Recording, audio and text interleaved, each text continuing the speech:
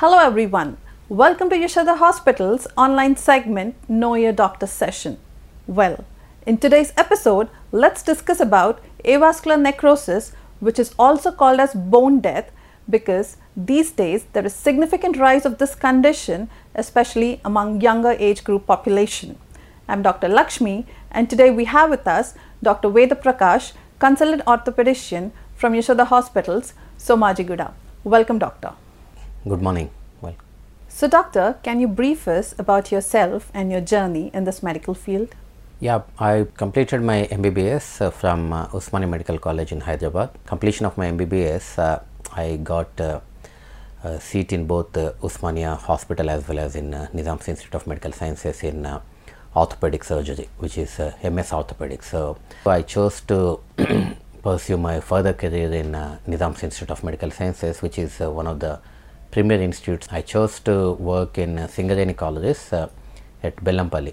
I worked for about 1 year as an orthopedic surgeon, and post that I went to England, and from 2003 till 2012 I stayed in England. అక్కడికి వెళ్ళాక I pursued MRCS, and also I finished my fellowship from a place called Wrightington. Wrightington అనేది, that is a place where the joint replacement surgery was first performed successfully in the world actually. That is supposed to be the birthplace of joint replacement surgery. అక్కడ నుంచి నేను hip and knee replacement సర్జరీస్లో fellowship, which is for 1 year.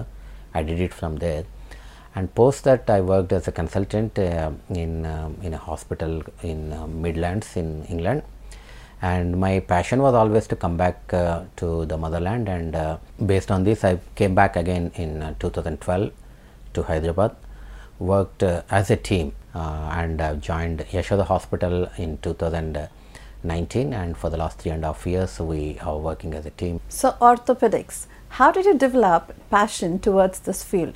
Did you always wanted to become a doctor since your childhood? Right, I mean my father was an ophthalmologist. And orthopedics, enduku orthopedics ante, basically I was looking at I had passion towards many specialties in medicine, but orthopedics is something that when I saw in those days especially, there was a lot of vehicular trauma. Even now we see that lot of road traffic accidents which affect the younger population who are the breadwinners of the family. ఇంకొక ఎక్స్ట్రీమ్లో కనుక ఆలోచిస్తే ఆర్థోపెడిక్స్లో elderly people, ఏదైతే 60s 70s పెద్దవాళ్ళు ఉంటారో వాళ్ళకి ఈ joint replacements ఏవైతే వస్తాయో, అంటే జాయింట్ పెయిన్స్ ఏదైతే మోకాలు నొప్పులు, తుంటి నొప్పులు ఇవి ఉంటాయి కదా, వీటి ద్వారా ఏమవుతుందంటే క్వాలిటీ ఆఫ్ లైఫ్ చాలా సఫర్ అవుతుంది. వాళ్ళ పెద్ద వయసులో వాళ్ళకి ఇండిపెండెన్స్ ఆఫ్ మొబిలిటీ అనేది వెరీ ఇంపార్టెంట్. వాళ్ళ పనులు వాళ్ళంతటా వాళ్ళు చేసుకోగలగడం అనేది, దాని నుంచి మనము వాళ్ళకి ఒక మంచి క్వాలిటీ ఆఫ్ లైఫ్ ఇవ్వడానికి జాయింట్ రిప్లేస్మెంట్ సర్జరీస్ బాగా హెల్ప్ అవుతాయి. కాబట్టి ఈ రెండింటి మీద నాకు ఎంబీబీఎస్లో జాయిన్ అయినప్పటి నుంచి ఒక ప్యాషన్ డెవలప్ అయింది. దానికి అనుగుణంగానే ఆర్థోపెడిక్స్ తీసుకోవడం అనేది జరిగింది. I think that's inspiring, and a lot of hard work must have gone into this. So this post-pandemic, if I can rightly say so, we have seen a lot of patients coming with cardiac complications and then neurological complications. So what are the complications as far as bones are concerned? Orthopaedics సంబంధించినప్పుడు avascular necrosis of femur head అనే ఒక condition ఉంటుంది. ఇది చాలా rare condition. అంటే ఇంతకుముందు మనం Covid కన్నా ముందు కనుక ఆలోచిస్తే చాలా తక్కువగా ఉండేది. కానీ కోవిడ్ తర్వాత చాలామంది యుక్త వయసు ఉన్న వ్యక్తుల లోపల, యంగ్ పేషెంట్స్ లోపల కూడా ఈ avascular necrosis of femur head అనే ఒక కొత్త కండిషన్ని మనము, అంటే ఇది కండిషన్ పాతదైనా కూడా ఈ కండిషన్ను చాలా ఎక్కువ మోతాదులో, ఎక్కువ నెంబర్స్లో మనం చూస్తున్నాం. So avascular necrosis, though this is not a new condition, but post-COVID we're getting to see many cases. So what do you think the cause for this could be, and what are the preventive measures that one can take? Yes, avascular necrosis of femur head అనేది ఏంటంటే, తుంటి ఎముక ఏదైతే ఉంటుందో, hip joint అంటాం ఇంగ్లీష్లో, దాంట్లో ఒక బాల్ సాకెట్ ఉంటాయి. ఈ బాల్ పార్ట్ ఏదైతే ఉంటుందో ఫీమర్ హెడ్ అంటాం దాన్ని మనం ఇంగ్లీష్లో, ఫీమరల్ హెడ్, తుంటి ఎముకలో బంతి లాంటిది బాల్. దానికి రక్త ప్రసారం ఏదైతే ఉంటుందో, బ్లడ్ సర్క్యులేషన్ కొంత ప్రికేరియస్గా ఉంటుంది. దీనికి కామన్ కాజెస్ ఇంతకుముందు వచ్చి ఏముండేవండి అంటే, ఆల్కహాలిజం, ఎక్కువగా మందు తాగే వాళ్ళకి కానీ, లేకుంటే కొన్ని రకాల rheumatic diseases, autoimmune diseases ఇవి ఉండే వాళ్ళకి కానీ చాలా ఎక్కువగా ఉండేది. అంతేకాకుండా కొన్ని రకాల క్యాన్సర్స్లో ఉండే వాళ్ళకు కూడా వచ్చేది ఇది. అయితే స్టెరాయిడ్ అనే ఒక మెథడ్ ఏదైతే ఉంటుందో మెడిసిన్, స్టెరాయిడ్ అనే మెడిసిన్ని తీసుకున్న వాళ్ళు కూడా కొంత చూసేవాళ్ళం. చాలామందిలో ఇడియోపతిక్ అనేవాళ్ళం, అంటే మనకి ఎటువంటి కారణం లేకుండానే విత్ నో ఐడెంటిఫైబుల్ కాజ్ అది వచ్చేది, ఇడియోపతిక్ ఏవాస్కులర్ నెక్రోసిస్ అనేవాళ్ళం.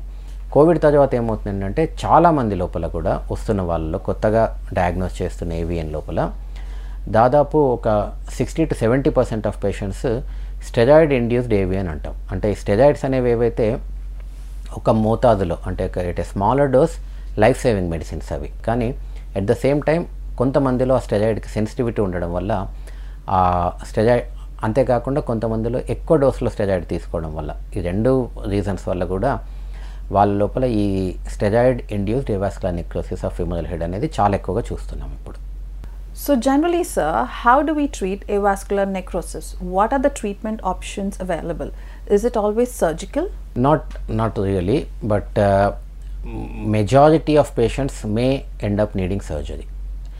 AVN అనేది ఒక 4 స్టేజెస్లో ఉంటుంది. స్టేజ్ 1 అంటే చాలా సింపుల్గా అర్థం అవడానికి స్టేజ్ 1, స్టేజ్ 2, స్టేజ్ 3, స్టేజ్ 4 అనేది కనుక మనం ఆలోచిస్తే, స్టేజ్ 1 అనే దాంట్లోపల చాలా తక్కువ స్థాయిలో ఏవాస్కులర్ నెక్రోసిస్ ఉంటుంది. స్టేజ్ 2లో ఏమవుతుందంటే ఒక బోన్ లోపల కొన్ని చేంజెస్ మొదలవుతాయి, అంటే చిన్నగా మైక్రో ఫ్రాక్చర్స్ అంటాం, అంటే ఏదైతే పార్ట్కి బ్లడ్ సప్లై తగ్గిపోతుందో తగ్గిపోయిన పార్ట్లో బోన్ కొంత వీక్ అవడం వల్ల చిన్న ఫ్రాక్చర్స్ లాంటివి ఫామ్ అవుతుంటాయి, మైక్రో ఫ్రాక్చరింగ్ అంటాం. దాంట్లో కొంత అడ్వాన్స్ అయిందంటే కనుక నెమ్మదిగా బాల్ షేప్ అనేది మారిపోతుంటుంది, ఏదైతే రౌండ్గా ఒక గోళంలాగా ఉండాల్సి ఉంటుందో అది కొంత ఫ్లాట్ అయిపోవడము, దాని షేప్ మారడం అనేది జరుగుతుంది. అది నెమ్మదిగా స్టేజ్ 3లోకి ఎంటర్ అయినప్పుడు అలా ఉంటుంది. స్టేజ్ 4లో కంప్లీట్గా ఆస్టియోఆర్థరైటిస్ అంటాం, అంటే బాల్ వైపు సాకెట్ వైపు రెండు వైపులు కూడా అరుగుదల లక్షణాలు కనిపిస్తాయి. సో ఈ స్టేజెస్ అనేవి 4 స్టేజెస్లో ఉన్నప్పుడు avascular necrosis stage wise surgeries ఉంటాయి మనకి. స్టేజ్ 1, స్టేజ్ 2 లోపల మనకి సర్జరీస్ ఒక రకంగా ఉంటాయి. స్టేజ్ 3, స్టేజ్ 4లో ఇంకో రకమైన సర్జరీస్ మనకి అందుబాటులో ఉంటాయి. కానీ మెజారిటీ ఆఫ్ పేషెంట్స్లో సర్జరీయే బెటర్ ఆప్షన్ లాగా ఉంటుంది ఏవాస్కులర్ నెక్రోసిస్లో. కేవలం మెడిసిన్స్ ద్వారా ఏవాస్కులర్ నెక్రోసిస్ను మనం కంట్రోల్ చేయడం అనేది కొంత ఇప్పటికి కూడా ఎక్స్పెరిమెంటల్గానే ఉంది. So sir, as we discussed about avascular necrosis, is it always one side of the hip that is affected, or do we see both the sides getting affected as well? In majority of patients, about 70-80% of patients, although the AVN starts in one hip, it also affects other hip as well over a period of time. అంటే మనం ఒక చూస్తుంటే కనుక చాలామందిలో ఒక కాల్లో నొప్పితో వస్తారు, కానీ వాళ్ళకి స్కానింగ్ చేయగానే వెంటనే రెండో సైడ్ కూడా ఉన్నట్టుగా తెలుస్తుంది. దాదాపు 70-80% ఆఫ్ పేషెంట్స్ లోపల రెండు వైపులో AVN వచ్చే అవకాశం ఉంటుంది. So patients who undergo total hip replacement, how do you think their life after the surgery is going to be like? ఇది ఇంపార్టెంట్ అంటే ఏవాస్కులర్ నెక్రోసిస్ అనే దాంట్లో ఏమవుతుందంటే ఇప్పుడున్న latest methods of treatment, modalities of treatment అంటాము, వీటి లోపల చాలా ట్రీట్మెంట్ మెథడ్స్ కూడా కేవలం టెంపరీగా ఆ AVN హాల్ట్ చేయడము, ఈవెన్చువల్గా జాయింట్ డ్యామేజ్ అయ్యేదాన్ని కాస్త తగ్గించడం అనే ఈ పాయింట్ మీదనే ఎక్కువ బేస్ చేసి ఉన్నాయి. బట్ ఈవెన్చువల్గా over a period of time చాలా హిప్ రిప్లేస్మెంట్ వైపుకి వెళ్ళిపోతాయి. కాబట్టి మీరు అడిగిన ఈ క్వశ్చన్ అనేది చాలా రిలవెంట్. హిప్ రిప్లేస్మెంట్ అనేది ఎలా ఉంటుంది, లైఫ్ తర్వాత ఎలా ఉంటుంది అనేది. యూజువల్గా హిప్ రిప్లేస్మెంట్ తర్వాత మంచి పెయిన్ రిలీఫ్ ఉంటుంది. That is one of the most successful surgeries in orthopaedic surgery. About 95-98% of patients are very happy with hip replacement surgery in terms of pain relief. అంటే నొప్పి అనేది దాదాపుగా మాయమైపోతుంది వాళ్ళకి. కానీ అట్ ద సేమ్ టైం కొన్ని చిన్న లిమిటేషన్స్ వస్తాయి. దాదాపుగా దాంట్లో ముఖ్యంగా చెప్పుకోవాలనుకుంటే కింద కూర్చోవడము, ఏదైతే కంప్లీట్ ఇండియన్ స్టైల్ స్క్వాటింగ్ ఉంటుందో, ఇండియన్ టాయిలెటింగ్ కానీ అది కొంత ఇబ్బంది అయ్యే అవకాశం చాలామందిలో ఉంటుంది. ఇండియన్ టైల్ స్క్వాటింగ్ అయితే చేయకూడదని చెప్తాం పేషెంట్స్కి. మామూలుగా పూజ కూర్చునే విధంగా కూర్చోవడం, ఏదైతే figure of 4 sitting on the floor అనేది ఉంటుందో దాన్ని చాలామంది అచీవ్ చేయగలుగుతారు హిప్ రిప్లేస్మెంట్ తర్వాత కూడా. ఇంకొక ఇంపార్టెంట్ ఆస్పెక్ట్ ఏంటంటే యూజువల్గా జంపింగ్, రన్నింగ్ లాంటి యాక్టివిటీస్ చేయకపోవడం మంచిది హిప్ రిప్లేస్మెంట్ తర్వాత. ఇంకా అది తప్పితే కనుక మిగతా అన్ని యాక్టివిటీస్ కూడా they can actually perform as good as someone who did not have a hip replacement. మెట్లు ఎక్కడం దిగడం కానీ, walking for unlimited distances, standing for unlimited time, doing the regular activities in terms of driving, తర్వాత ఏదైనా వాళ్ళ professions ఏమున్నా కూడా అవన్నీ కూడా కంటిన్యూస్గా చేసుకోవచ్చు after hip replacement. That's wonderful, sir. So, before ending this episode, what message you would like to give as far as preventive measures for this condition is concerned? So, prevention is always better than cure, as we all know. Avascular necrosis is a rare condition, కానీ important condition. ఎందుకంటే యూజువల్గా 20 to 40 years of age గ్రూప్లో ఉండే పేషెంట్స్కే వస్తుంది ఇది ఎక్కువగా. Prevention more important ఏంటంటే, first thing alcoholism, it should be cut down drastically. Alcohol has a direct effect on avascular necrosis, amount of alcohol one consumes. So alcohol intake తగ్గించుకోవడం అనేది very very important. Second aspect వచ్చేసి intake of medicines. కొన్ని మెడిసిన్స్ని ఏమవుతుందంటే, steroids లాంటి medicines especially unqualified doctors చాలా ఎక్కువగా వాడుతూ ఉంటారు బయట మనం చూస్తుంటే కనుక. ఎందుకంటే steroids give dramatic relief in any condition. బాగా పెయిన్ ఉన్నప్పుడు ఒక స్టెరాయిడ్ ఇచ్చేస్తే వెంటనే పెయిన్ తగ్గిపోతుంది. కానీ దాని సైడ్ ఎఫెక్ట్స్ తెలియకుండా చాలామంది అన్క్వాలిఫైడ్ డాక్టర్స్ బయట ఇస్తుంటారు. Without medical supervision continuous intake of steroids కనుక చేస్తే దాంతో కూడా ఈ అవస్కులర్ నెక్రోసిస్ రిస్క్ అనేది చాలా ఎక్కువగా ఉంటుంది. Smoking also has some effect on avascular necrosis development. So in summary, cutting down or stopping alcohol and not using steroids indiscriminately, అవసరం లేకుండా స్టెరాయిడ్స్ వాడకుండా ఉండడం, కేవలం ఒక క్వాలిఫైడ్ మెడికల్ పర్సనల్ అడ్వైజ్లోనే స్టెరాయిడ్స్ కంటిన్యూ చేయడం, అలాగే స్మోకింగ్ అవాయిడ్ చేయడం, ఈ మూడింటి ద్వారా avascular necrosis ఆఫ్ హిప్ అనే కండిషన్ని మనము ప్రివెంట్ చేయడానికి పాసిబిలిటీ ఎక్కువగా ఉంటుంది. So thank you, doctor. It was wonderful talking to you. Thank you very much.